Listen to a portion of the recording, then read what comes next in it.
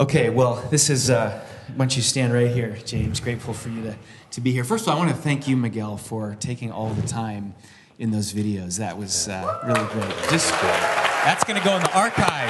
Yeah. Those are going to go in the archive, so good. All right, good. Great, thanks. So we have a special guest with us to share the sermon today, and this story goes back to what you just heard in Oakland. In the mid-'90s, early '90s, the church was struggling in Oakland. The Free Church had just a handful of people, I think, at the time.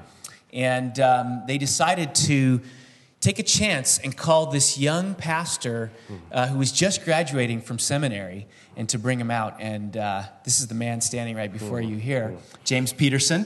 And James came with his wife, Jennifer, and their family, and they began to minister in Oakland.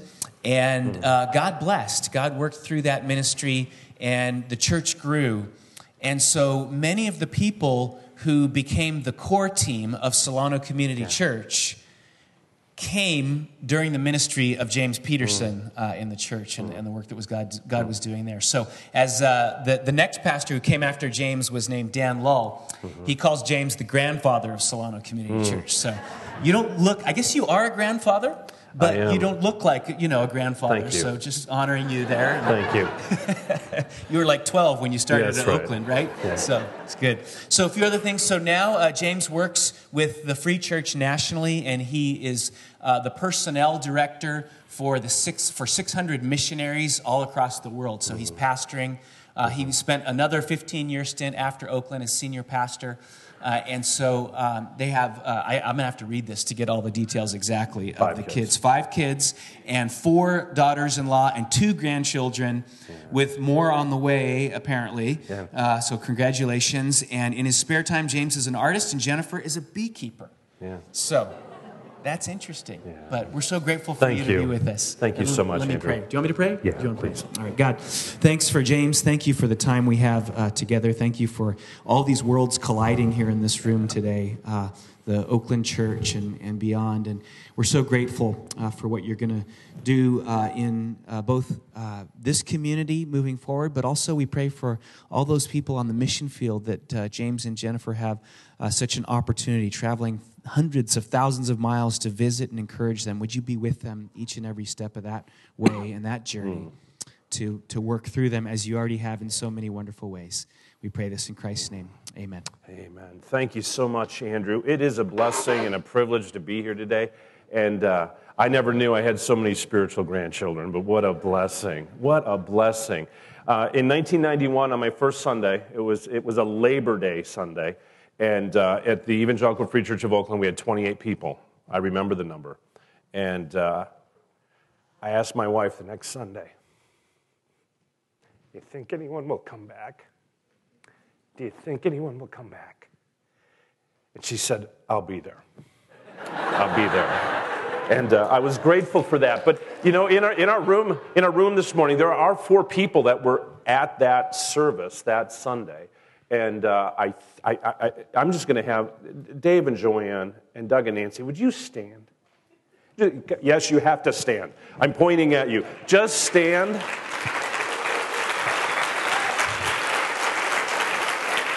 These were 4 people that had the faith and the courage to call a young pastor out of seminary. Thank you. And Joanne's mom grew up in the church, and her parents started the church. And so there's some rich history today and a lot of intersecting stories today.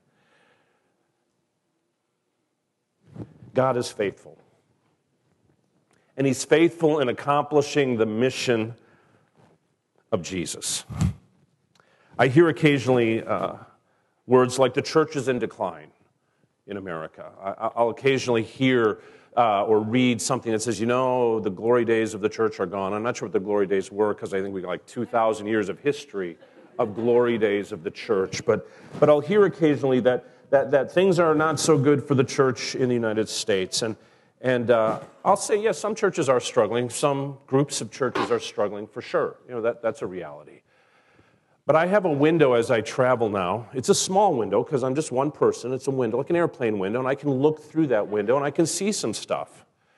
And I want you to know, wherever I travel in the United States and wherever I travel around the world, the church is not in decline. The church is continuing to grow and expand and grow and expand. It might not look like it did 100 years ago or even 20 years ago, but the church is growing and expanding in all kinds of wonderful ways. And that brings me to Matthew 16:18, which says, Jesus says, I will build my church, and all the powers of hell will not conquer it. Can I hear an amen on that? Amen. Jesus said, I will build my church. Not a facility, not a physical structure, not a political entity, not an organization, but a gathering of those who love God and those who love others. So much do they love God and others that they will engage their world with the gospel of Jesus Christ, both in word and in deed. Solano Community Church has been on mission with Jesus for 15 years. Followers and seekers alike in this room are part of that mission. And I pray that that mission continues till Jesus comes again. Jesus calls us to join him in that mission. He says, come and be with me on mission. We need to accomplish the mission. And as we accomplish, we will give testimony day after day, Sunday after Sunday, that God has been and will be faithful. Now, what does it take for each of us to be on mission? I want to look at one passage today in the book of Acts. Acts chapter 1, verse 8. And I'm doing that in part because you as a congregation have been moving through the book of Acts. I believe you're up to Acts chapter 16. And I asked Andrew, could I just go back to the first chapter and dip in there a little bit to kind of remind people of the big picture of the book of Acts? Because the church in the book of Acts is growing and expanding. Growing and expanding. Say that with me. Growing and expanding. That's what's happening in the book of Acts. And Acts chapter 1 is like the thesis of the entire book of Acts. If you would, read it with me this morning. I believe it's on the screen. Yes, please join me. But you will receive power when the Holy Spirit comes on you, and you will be my witnesses in Jerusalem and in all Judea and Samaria and to the ends of the earth. Not only is this a thesis, but it serves in part as a table of contents for the whole book, as we see the church birthed in Jerusalem and go into all of the world. The verse begins with but. The word but suggests that it's connected to the previous idea, and it's contrary to the previous idea, or it's in juxtaposition in some manner. And what we read there is the disciples are asking Jesus questions about the future. Jesus, tell us what's coming. Tell us how the world's going to end. They were asking questions. They were curious. And Jesus said, that stuff's not for you to know. You don't get to know everything. There's some stuff that's just for the Father, and I'm not going to tell you the answer to those questions. That stuff's not for you, but this is for you. What I'm about to say is something you must know, and is something you must do. This other stuff, curiosity's great. You'll find out someday. But what I want you to know today is this. But, let's read it again. Read it boldly with me, boldly. But you will receive power when the Holy Spirit comes on you, and you will be my witnesses in Jerusalem and in all Judea and Samaria and to the ends of the earth. Out of this passage, I want to give you two words to remember this morning. The word power and the word story. Let's say those together. Power, story. Say it again. Power, story. The word power comes from the original language. It comes from the word dunamis. And as we look at this word power, we recognize that it refers in its day, in its context, to strength. Strength and might. It refers to the ability to do something. You have the power to do it. You have the ability to do it. And we're told here that this power comes from the Holy Spirit. You will receive power when the Holy Spirit comes. And as we know in the story of Acts, it's the next chapter that the Holy Spirit is poured out on the church. and that all who follow Jesus subsequently receive the Holy Spirit at the moment of faith. The power doesn't come from ourselves. The power doesn't trickle down from a human leader. No matter how wonderful our pastors and elders might be, that power that is being talked about here doesn't come from them. The power doesn't come from having a lot of resources. The power comes from the presence of the Holy Spirit in our lives, and this power was promised to us by Jesus himself. Power, it's the ability to do what we've been called to do. Back in 1982, I was just finishing my first year of college, and I had an opportunity to apply for a job at my former high school. And I applied, I got the job, and it was a grounds crew job. I would be the individual responsible for taking care of all the sports fields and all the lawns of the high school. And it was a dream job. I'm an introvert by nature. I like to be in my head. I got to, cut lawn all day, 8 hours a day after a full year of my first year of college. This was a dream job for me. I could just think all day long and be alone all day long. And the first day, my boss took me for a tour of the grounds. His name was Bob. We walked out to the front of the school where the bushes and needed to be manicured and trimmed, and the lawns, and he just walked me all, and then we got back to the sports soccer fields, the baseball diamonds, the football fields, the interior of the track. Okay, you can picture a high school, right? And all of these lawns that had to be taken care of. And he said to me, do you understand the job? Do you understand, this is all yours to take care of? He said, I don't want to have to remind you of stuff. I don't want to have to micromanage you. I just want you to know this is the job. I am giving you this mission for the summer to take care of the lawn and the sports field. I said, I got it. Now, at that point, had Bob walked away, I would have been in serious trouble because I would have been someone standing in the middle of a field of grass with no power, with no ability.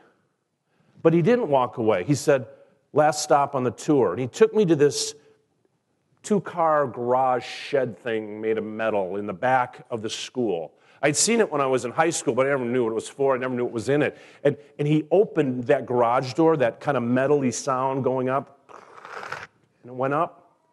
And there before me were 3 riding lawnmowers, different sizes, and push mowers, and weed whips, and hoes, and shovels, and wheelbarrows. And he said, this is what I want you to use to take care of all of this, your mission. See, Bob gave me a mission, which became my mission. And then he gave me what I needed to carry out the mission. Bob gave me power. This is not unlike what Jesus is saying to us here. I'm giving you a mission. There is something you are going to do, and I am going to send the Holy Spirit upon you so that you will have the power you need to carry out the mission. That is, you will be able to do what God calls you to do.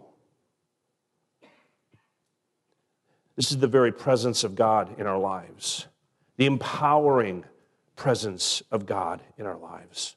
Let's take a look at this statement. The ability to accomplish the task that you are given comes from the Holy Spirit who lives within every follower of Jesus Christ. This is how I want you to understand this word power, not only this morning, but as you move forward as a church.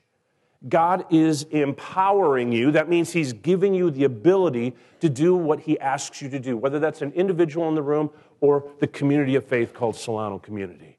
He is giving you that ability, the power of living a life that's pleasing to God, the power of being the kind of parent God calls you to be, the power to be the friend that God wants you to be, the power to be the employee or the employer that God wants you to be, the power to be the kind of neighbor that God wants you to be.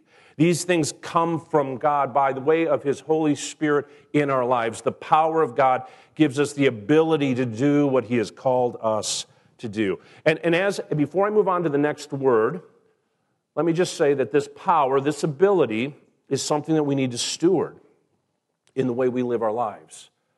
Because as you look through the New Testament, there are places that tell us that because of sin, we can actually resist the Holy Spirit.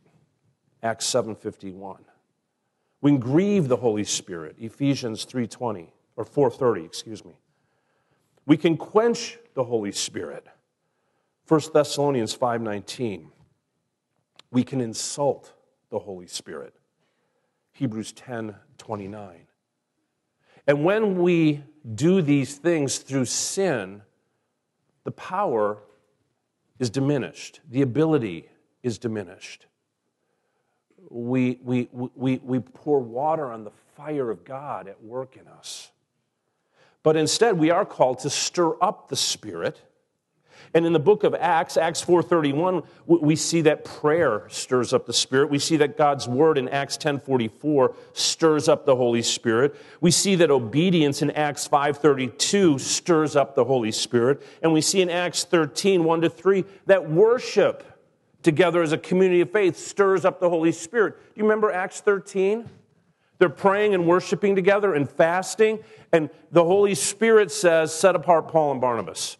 And the whole mission into the world really gets launched there. They were worshiping God, and the Spirit was stirred. That's why the discipline of community, week-to-week community, small groups, large groups, worshiping together, hearing the word together, praying together, living in obedience together, unleashes and stirs up the Holy Spirit in our midst. It enhances the power that's available to us so that we have the ability to do what God has called us to do, not in and of ourselves, but by His Spirit within us. So the word is power. Say it with me, power. Second word, story. Say it with me, story. The Greek word for witness is martyreo. It comes in the English to mean martyr, which is someone who dies for their faith, dies for what they believe. But if you go back to the original use of the word martyr, martyr simply meant witness, and that's the word that's most commonly used to translate it, witness. And it was a legal term in Jesus' day. It was used in the courts, not unlike we use it in our day. You can all think of the witness stand, or a person who is a witness at a trial. There's the accused, a judge, a jury, a prosecutor, a defense lawyer. Okay, and the witnesses are called to stand and give witness. Stand, and they're asked this question: do you swear to tell the truth, the whole truth, and nothing but the truth, so help you God? Most places we still are saying that, but you understand that picture, that vision of the witness in the witness box. Tell the truth, right? That's the picture here. And one of the lawyers will approach the witness and they'll say, sometimes an invitation, tell us what happened on the evening of such and such.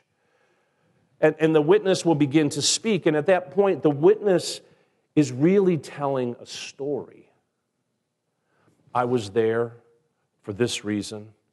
I was sitting there. I was looking out that window. I saw this car come. This happened next. They're telling a story. So a witness isn't just someone who recounts facts. A witness is someone who's telling a story that they have personally experienced. It's their story. That's why they're on the witness stand. What happened to you? What did you see? What did you hear? What did you do? Every follower of Jesus who tells a story of God's work in his or her life is a witness. Here's the truths I'm trying to capture here. Witness tells a story. And any follower of Jesus who tells a story about what God has done in their life is a witness. So I have a question for you. Do you know God's story? And do you know your story and how it intersected with God's story? And if you do, and you tell people, that's the story, right? It's God's story plus my story that I tell to you. And you do the same. So do you know God's story? Do you know the content of it? I mean, there's some verses that we hold up that capture this content, and they're wonderful verses. Like a verse like John 3:16, for God so loved the world that he gave his one and only Son, that whosoever believes in him would not perish but have everlasting life. This is God's story, his love for us, the fact that we were perishing. Jesus came, died, was buried, rose again, and promises to come again. at first sending his Spirit of power upon us. I mean, this is the story of God. Do you know the story, even in the most basic sense? And then the next question is, do you have a story? Right? What is your story about that story and your story connecting? If I said to you, how long have you been a follower of Christ? Some of you might say, oh, it was on this date, in this place, at this time. And that would be fantastic. Some of you might say, I don't know the exact date, but there was a season in my life when I went through this process and I began to understand, and I wasn't a Christian, and then I was a Christian. It was like 3 months, and I was searching, and all of a sudden God had revealed himself to me and understood. Okay, there's different kinds of stories. There's pinpoint time, there's 3 months, but here's the answers that don't count. Oh, I've always been a Christian. So that one doesn't work. I hear that one a lot in the Midwest. Okay, I don't know if you hear that one on the West Coast or not, but in the Midwest, it's, I've always been a Christian. I've always believed. And I'm like, no, what's the story?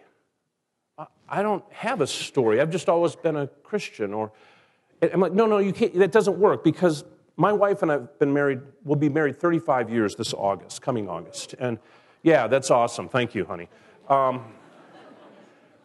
35 years. And if you asked me afterwards, hey, how did you and your wife meet? And I said, I'm not sure. That'd be weird, wouldn't it? How many years did you say you were married? Or how many years have you been married? We've always been married. Right. Doesn't work. Because every real relationship, every meaningful relationship has a story about where it started. Occasionally, I'll be with a friend, I'll say, when did we first meet? And a good friend, 30 years, and I'm like, I don't remember our first meeting, but I know it was around this time, and remember the first time we went out, and okay. You'll have a story of some kind. Maybe not the first meeting, but as the relationship developed. This is what's expected for a follower of Jesus, that they have a story. How did I meet Jesus? What was going on in my life? What was the deep need that I felt? Who did God bring into my life to share that story with me? God's story, and then they shared their story, and then that intersected with my story, and all of a sudden now I have a story. When did that happen, and how did it happen? And if you don't have a story, I might suggest that you're still seeking. You're still seeking. This is a great place to be seeking, Solano Community Church. Keep seeking. Engage your leaders, engage your pastors. Let them help you understand these stories so it connects with your story, and you can be part of this bigger story. Because the book of Acts is about power and story. God is giving his church, each one of us, the ability to do what he's asked us to do, and then he's sending us out to tell a story. His story and our story. And he has us do that right where we are. And then he has us do it wherever he sends us. Okay? So right where you are right now, where you live, your address in the area, wherever that might be, you have the ability to tell a story right there. And you have the ability to tell a story tomorrow wherever God sends you. So let's read Acts 1:8 again together, just to reaffirm what we've been saying here. Let's read it together. But you will receive power when the Holy Spirit comes on you, and you will be my witnesses in Jerusalem and in all Judea and Samaria and to the ends of the earth. So the last statement on the screen that I want you to take a look at is this. Why don't we go there? Yeah, begin where you are and go where God leads, okay? I think it's a simple idea from the book of Acts. If you look at the big meta-narrative, the story of Acts, begin where you are, and go where God leads. Say that with me. Begin where you are and go where God leads. Where were they? They were in Jerusalem. And then he led them to Judea, Samaria, initially through persecution, if you recall the story of Acts. And then he led them into all the world through Antioch in Acts chapter 13. And there's this sense in which we are where we are, and God asks us to do something here, but sometimes he asks us to go somewhere else. We heard those stories today, people who were part of the launch of this church, but then God called them to use those similar gifts and same passions in another church to help the next church go. Most of us usually are in one place for our whole life. That happens. There's nothing wrong with that. God uses you where you are today. But recognize, he may ask you to go somewhere else tomorrow. And then you have to say, am I open to that? Am I willing to be part of God's story beyond what I thought my story was going to be? Some of you might be part of a grow and expand moment in the life of this church. Some of you might be asked by God to become a pastor and go get some training and do what I've been doing and do what Andrew's been doing in shepherding a flock. Some of you might be called to actually go to another country, to learn another language and culture, to take the gospel where there is no gospel witness at this time. In fact, I have a book with me today. It has all of the teams that are available to folks all around the world that I oversee, and it's a tremendous group of people. You might want to pick one of these up on the table out in the lobby and just read through it, pray through it, and ask God, is there something in here that I need to do? Is there some place that you would have me go? To be open to that. What is God doing in your heart and in your life? Let me close with this last picture. This is one of the first membership classes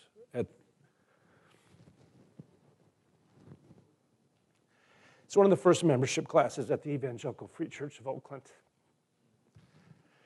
Remember I said to my wife, is anyone going to come? Is anyone going to come next week? She said, I'll be there. But you know what? Doug and Nancy and Dave and Joanne, they were there too. It wasn't just my wife. They came back. And then some more people came back. A lot of the people that were up here earlier came. Like they came. I know these people. And these people, you know, Ben and Michelle in the front row here. They're in the back row here. What a blessing you were and are. The people in this picture are a snapshot in time of God's stories and all of these people. And they intersected my story. And they're actually intersecting your story as well. I'm curious. I know some friends have come from the Evangelical Free Church of Oakland during my season there, the season that received Andrew. You didn't have to be there when Andrew came, but you were part of this thing that God did in that church. If you're here today, would you just stand for just a moment? Come on, be brave. Hernandez. Oh, greenhouses, stewards. Okay, I just want you, Howard, just look at the folks around the room, these folks that are standing, and then I want the folks that are standing just to look at me.